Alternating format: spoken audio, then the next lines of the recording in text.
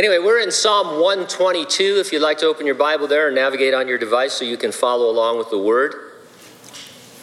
Psalm 122. The topic, the pilgrim arrives at Jerusalem and ascends the hill to the house of the Lord. The title of our message, House on Hallowed Hill. Let's have a word of prayer. Father, thank you this morning for getting us this far into the service, Lord. Hopefully our hearts are attuned and prepared to listen to your word. We're going to talk about how you are in our midst today by your Spirit and walking in our midst, Lord, in a very powerful way. And I pray that we would know that and sense that and be changed by that.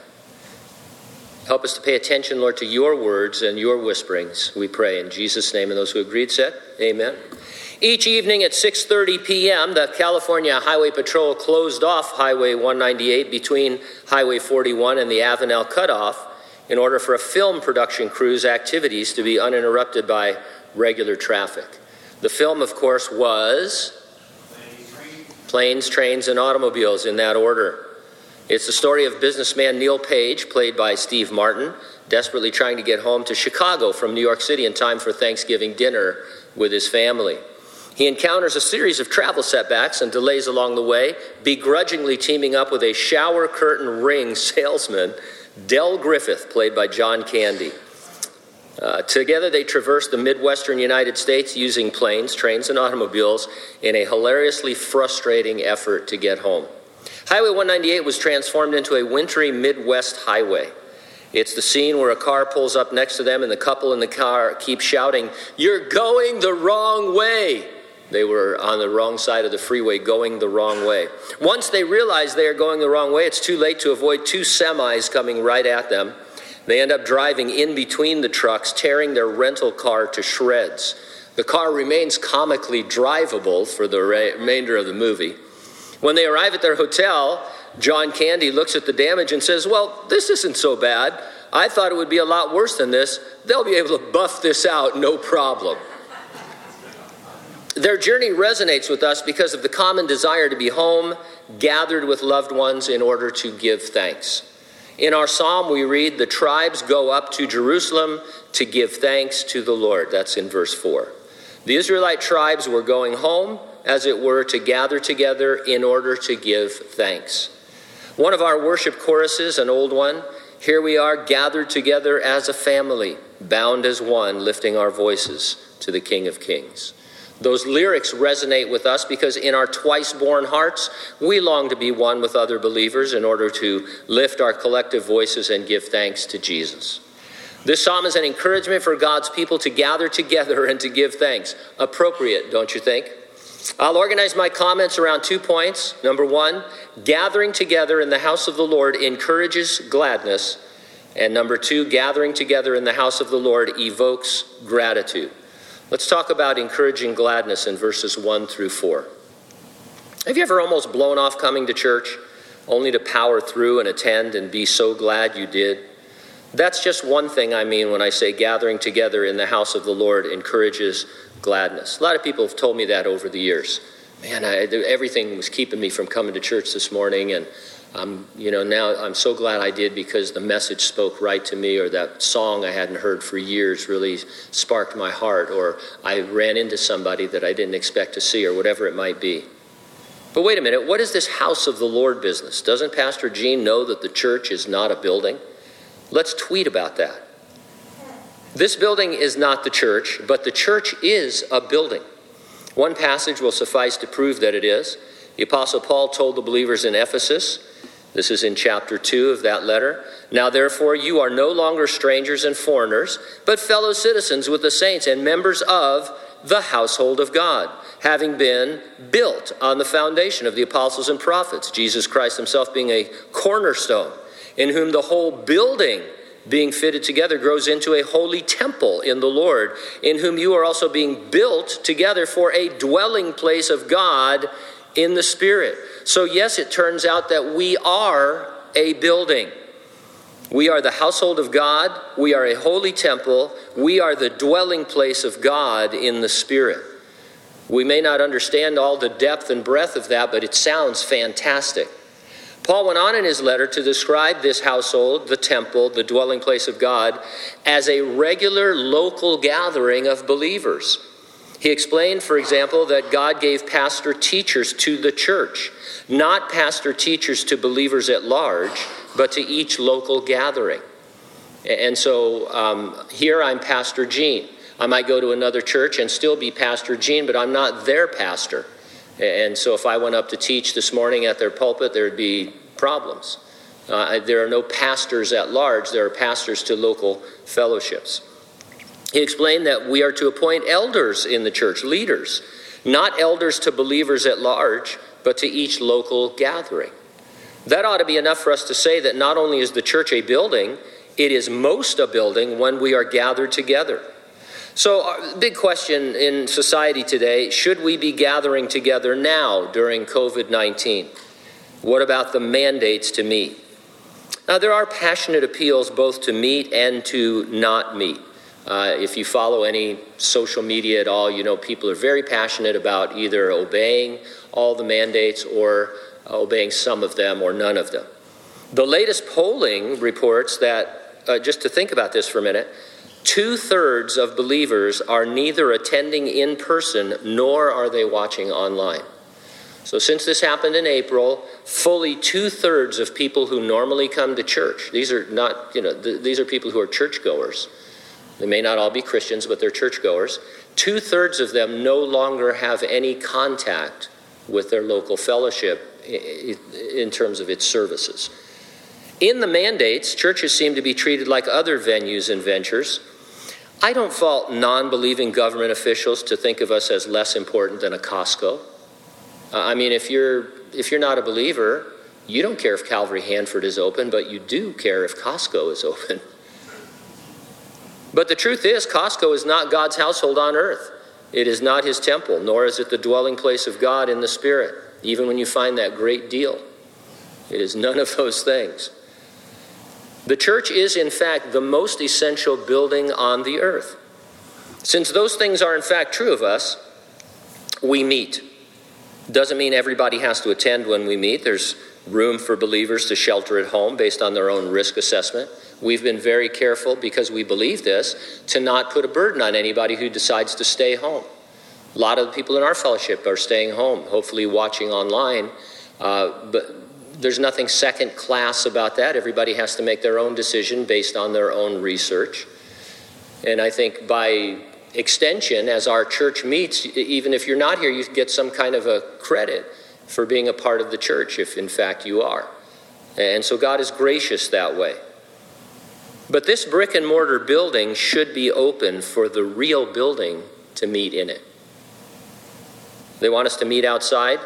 They've never been to the valley, I guess, but I, for one, am not meeting out. You want to meet outside, you can, but I'll be in here.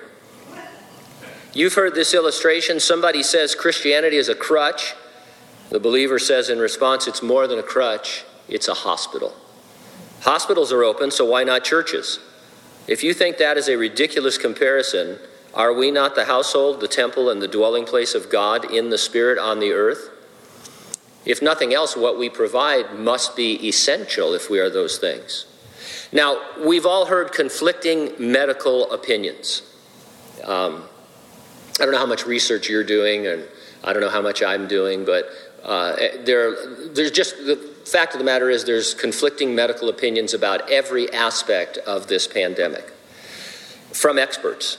We've heard conflicting political opinions, and without getting into the politics, obviously this has become a political issue, and there are various positions. And there are certainly constitutional issues to sort out. This is a huge issue from the point of view of the U.S. Constitution and our legal system. But frankly, none of those should be our go-to reason for gathering. We gather because when we do, we are God's habitation. We are God's earthly temple. We are the household of God. All those other things have their place. But whether we win the argument medically and politically and constitutionally, in one sense, as important as it is, it doesn't matter, because we're going to meet anyway because of who we are and what we are when we meet. And so if somebody asks you, should you meet and why should you meet, don't immediately go to the Constitution as your reason. Say it's because when we meet, we are the temple of God on earth. We're the habitation of the Lord. We're his household. And then you can go into your other researched reasons. That's fine. So do you understand what I'm saying? We either believe that or not. I think we do believe it. We believe we are those things when we gather, but we need to emphasize them and really believe them. And so verse 1, a song of ascents of David. I was glad when they said to me, let us go to the house of the Lord. Psalms 120 through 134 are the songs of ascent.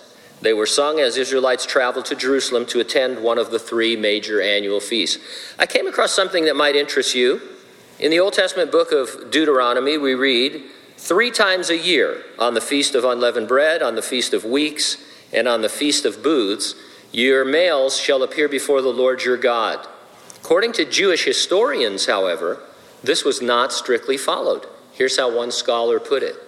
During the Second Temple period, these verses were not understood to mean that one was obligated to make a pilgrimage to Jerusalem 3 times a year, but rather that pilgrimage was associated with these festivals.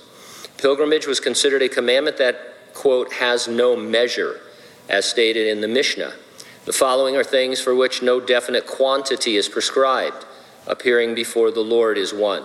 Thus, the commandment to go up to Jerusalem might be observed once every few years or perhaps only once in a lifetime. Just want to throw that out there because whenever we mention this, we say, oh, the adult males had to go to Jerusalem every, 3 times in a year. And that is not the way the Jews actually interpreted that commandment. They said, eventually you're going to have to make a pilgrimage, but there's no quantity assigned to it. So they're either wiggling out of a long journey or, that's the way you actually interpret the law. But just a point of interest. But whether it was 3 times annually or less, the psalm focuses on the pilgrim being glad, it says, to journey with others. Meeting together as the dwelling place of God by the Spirit seems to encourage a kind of gladness that cannot be experienced any other way. I've used this illustration before, but I think it's a good one. You all have a favorite vacation spot, a place that you would rather be. You can go on YouTube and visit that spot. And, I guess if it's a beach spot, you can get some salt water and spray it, in the air and maybe get a pineapple or something like that, wear your bathing suit, whatever you want to do. But you'd still rather be there, right? I mean, virtual vacations are not vacations. Disneyland, you can ride every ride virtually, even old rides that don't exist anymore. You could spend the day, make some popcorn, sell it for $10 to your kids, make a $20 corn dog, which I was at Disneyland one time and they said, I'm about to get a corn dog. That's when I still ate meat. And somebody tweeted back and they said, I wouldn't buy one of those. They're $6.95. I mean, I'd pay any price for that. That's a bargain. If I get up there and they say, hey, for you, $20, all right, I'll peel that off. Let's go. This is a Disneyland corn dog. Can't come to Disneyland with me if you bring your own food. That's just a hard, fast rule. I'm not going to be the guy that carries your lunch pail in there. But anyway, that's a whole other subject. Virtual church is not church. It's not bad. It's a good thing that we're online and that people are watching online during COVID and other times. But it's not church. You can't experience the same kind of gladness any other way than by gathering. You just can't, because it's not the same.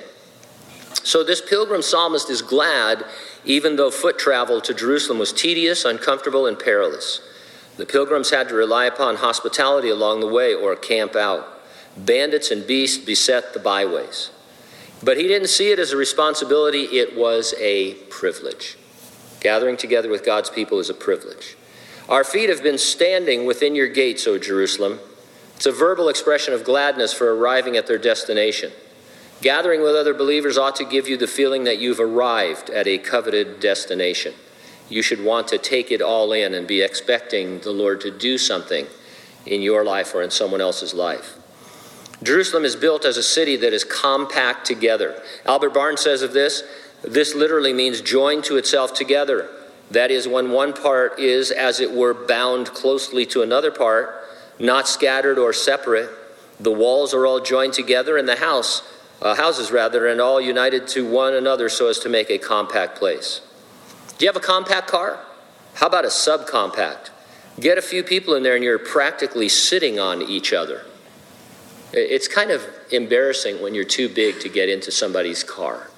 At that point, I think you need to figure something out.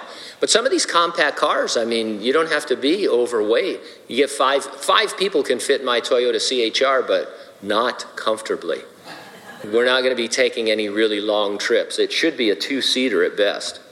This compact construction of the city was a picture of God's desire for his people to be connected, spiritually connected as one. The New Testament makes this clear when we read in 1 Peter, "You also as living stones are built up a spiritual house. We are individual stones that the Lord is mortaring together." So again, this idea that we are the building. Now, I used to think of that in a static way, meaning that once I was mortared in, that was my place. So, this is Calvary Hanford, and I've been placed in Calvary Hanford, and this is my place and all that. And partly that's true, but now I see it in a more dynamic way, in that every time we gather, we're being put together in the way that will create the most beautiful arrangement for that building. Maybe we can't sit in our favorite seat, and we end up sitting behind somebody else and meeting that person, and it begins a lifelong friendship, or we lead them to Christ or something like that. And so the idea is that, you've got gifts and talents and abilities, you're a rock, but when we get together, you can be placed in different configurations, as it were, because the Lord wants to do individual work. When the tribes go up, the tribes of the Lord, to the testimony of Israel, to give thanks to the name of the Lord. Israel was a tribal people, 12 tribes to be exact. They were scattered all over the land and some beyond its borders, but they were one in the Lord, and as they gathered, that was evident. In the book of Exodus, God said, "And you shall put into the ark of the testimony, which I will give you." The testimony or covenant was the law of Moses by which men might approach God and enjoy fellowship. While pagan cultures were sacrificing their children to Molech or performing all manner of perverted sexual practices to fertility gods, Israel had access to the living God, at whose throne could be found mercy and grace. He had revealed his nature to Moses. He had revealed his nature and his character. We see in the New Testament that Judaism was a burden being laid upon the average Jew by the Pharisees and scribes. When you read the New Testament, you see Jesus, the Gospels especially, and you see Jesus' encounter with the religious leaders, and then some of the epistles of Paul where he had to fight the Judaizers who wanted Christians to first convert to Judaism. You think, man, this whole system is a huge burden that no one can bear. But God didn't lay a burden on his people. He wanted them to be glad in their approach to him. Sure, there were rituals and rites that they had to go through, but that's because God is holy. But the idea is that, hey, I'm making a way. There's really no way for you to come to me because of sin. But I'm making a way. And so here's all you have to do, and we can have fellowship. So how much more today in the church ought we be glad? Looking back on Judaism, the writer to the Hebrew believers says, and he's saying it to us in comparison, he says, "But you have come to Mount Zion and to the city of the living God, the heavenly Jerusalem, to be an innumerable company of angels, to the general assembly and church of the firstborn who are registered in heaven, to God, the judge of all, and to the spirits of just men made perfect, to Jesus, the mediator of the new covenant, and to the blood of sprinkling that speaks of better things." That's a lot of content. We simply note this morning that the writer was showing his readers that the church is way better off than Israel was. If they were glad under the old covenant, how much more should we be glad exponentially in the new covenant era for what God has done? In the Revelation, the Apostle John saw 7 lampstands.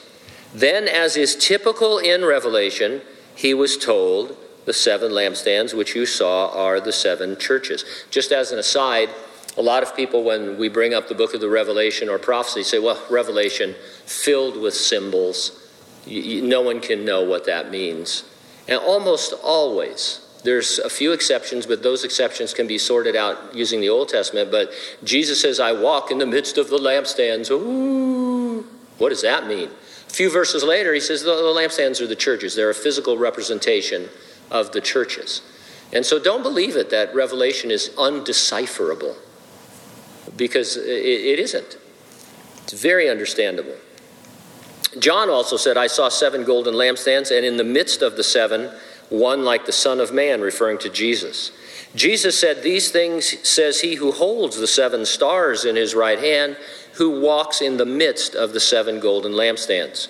To put it plainly, Jesus is present when a church gathers in a way he is not present when you are at Starbucks. Understand? It's not mystical, it's just true. Some would object. They say, well, where 2 or 3 are gathered, Jesus is in the midst, so you don't really need the church. Well, that verse in the Gospel of Matthew is smack dab in the middle of the passage on church discipline. The 2 or 3 who gather represent the local church to apply church discipline. And so that verse actually proves what we believe, that local churches exist and meet. And so there's no getting around it. There is such a thing as the church. It is the building of God on the earth, especially when we gather. Jesus is in our midst when we do, and that makes me glad. And it also evokes gratitude. That's the rest of our psalm. The end of verse 4 speaks of the believer giving thanks. The remaining verses are a few things that we might be thankful for. Verse 5, for thrones are set there for judgment, the thrones of the house of David. Justice. When properly meted out, it is something to be thankful for. We could use some sanctified justice in our world right now, could we not?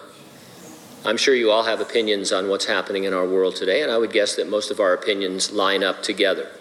A lot of lawlessness, unchecked, violence, unchecked, those kinds of things. Ridiculous comments that people are making that are not being challenged. We could use some sanctified justice. But I think the psalmist was looking further past even our own time. The Lord promised King David through the prophet Nathan, and I quote, your house and your kingdom shall be made sure forever before me. Your throne shall be established forever. Jesus said at the end of the Revelation, I am both the source of David and the heir to his throne.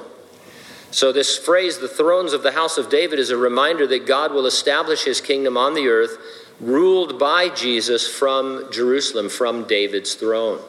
And so justice is coming, and it's going to be meted out perfectly by Jesus. And guess what? You and I will be a part of that as well. Because in the church age, God has given authority to the local churches on earth to judge matters. And that is something that is a precursor to the millennial kingdom, when we also help the Lord judge. In his first letter to the church at Corinth, the Apostle Paul dealt with the sin of believers suing other believers. Among other things, he argued, do you not know that the saints will judge the world? And if the world will be judged by you, are you unworthy to judge the smallest matter? Do you not know that we shall judge angels? How much more things that pertain to this life? If then you have judgments concerning things pertaining to this life, do you appoint those who are at least esteemed by the church to judge? I say this to your shame. Is it so that there is not a wise man among you, not even one, who will be able to be judged between his brethren? And so the believers were suing each other in open court. And Paul said, that's a sin. That's wrong. And just think about it. In the future, you're going to be in judgment over angels and co-reigning with Christ. He's saying that even the least spirit-filled believer ought to be able to settle a matter, and people ought to be excited about that. The problem is we don't think of this as a reason for Thanksgiving anymore, because litigation between Christians is rampant. It's become acceptable. I hear all the time about Christians suing other Christians, ministries suing other Christian ministries. And instead of us rising up and saying, hey, that is just wrong, period, unbiblical, period, it's like, well, I can see where that's your last resort. No, it's not. I know one pastor who sued, and now it's a regular part of his life. And not too long ago, he, from the pulpit, invited some people to sue him if they disagreed with him. And so it's weird, isn't it? Isn't that strange? I mean, there are extenuating circumstances. There's, different things that we'd have to look at, but Paul says don't do that. And so, we can mete out justice as it were now. It's just that when we do submit, over the years, we've had incidents that I've been involved with, some in our church, some elsewhere. And when you do make your judgment, then the party you judge against doesn't go along with it. He says, well, since you didn't rule my way, I'm going to sue anyway. And so it's crazy. But we are going to be able to mete out justice. And so let's think about it now. Pray for the peace of Jerusalem. May they prosper who love you. Peace be within your walls. The psalmist Pilgrim prayed for Jerusalem's peace so he could go on ascending there to celebrate the feasts. If Jerusalem was at war or if it was subjugated, it would be very difficult, as you see. Well, the temple was destroyed in 70 AD, and it hasn't been there since. And so, obviously, not at peace.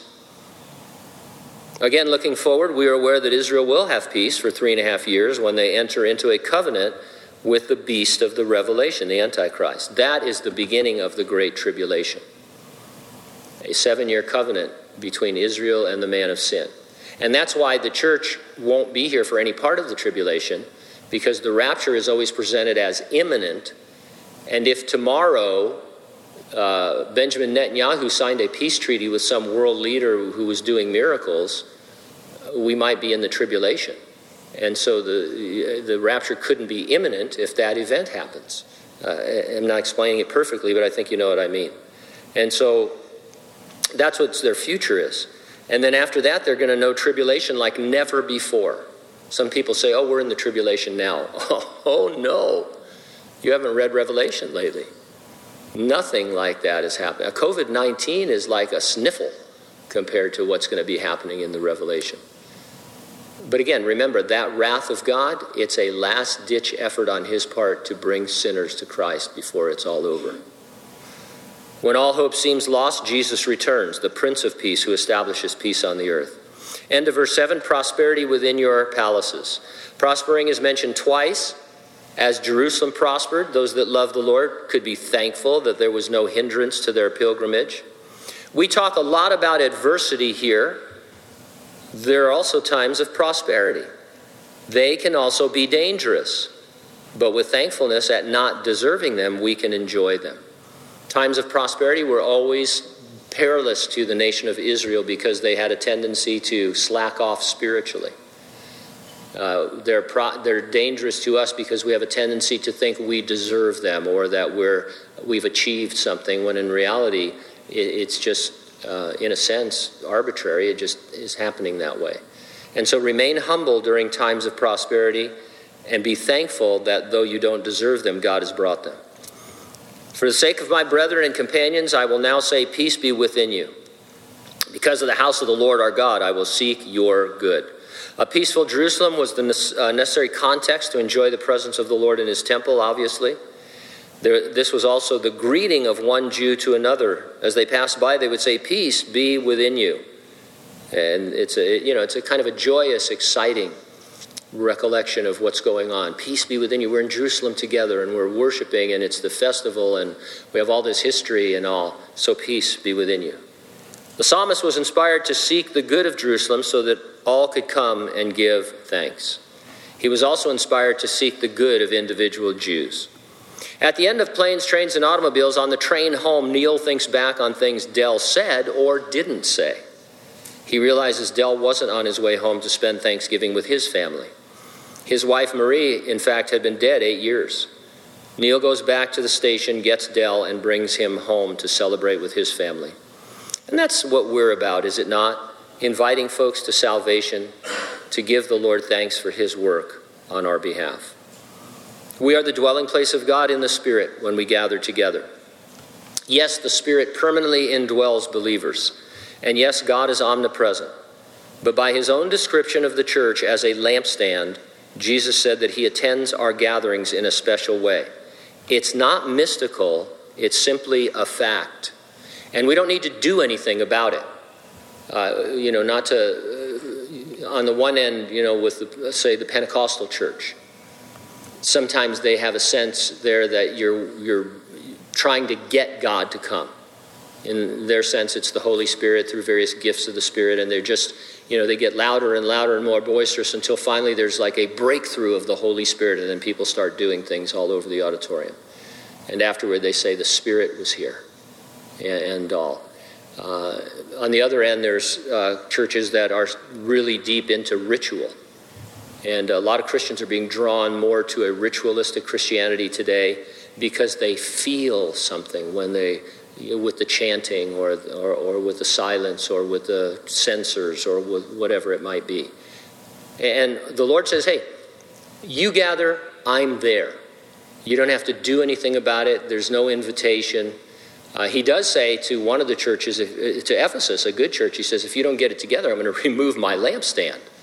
And you're going to have some problems.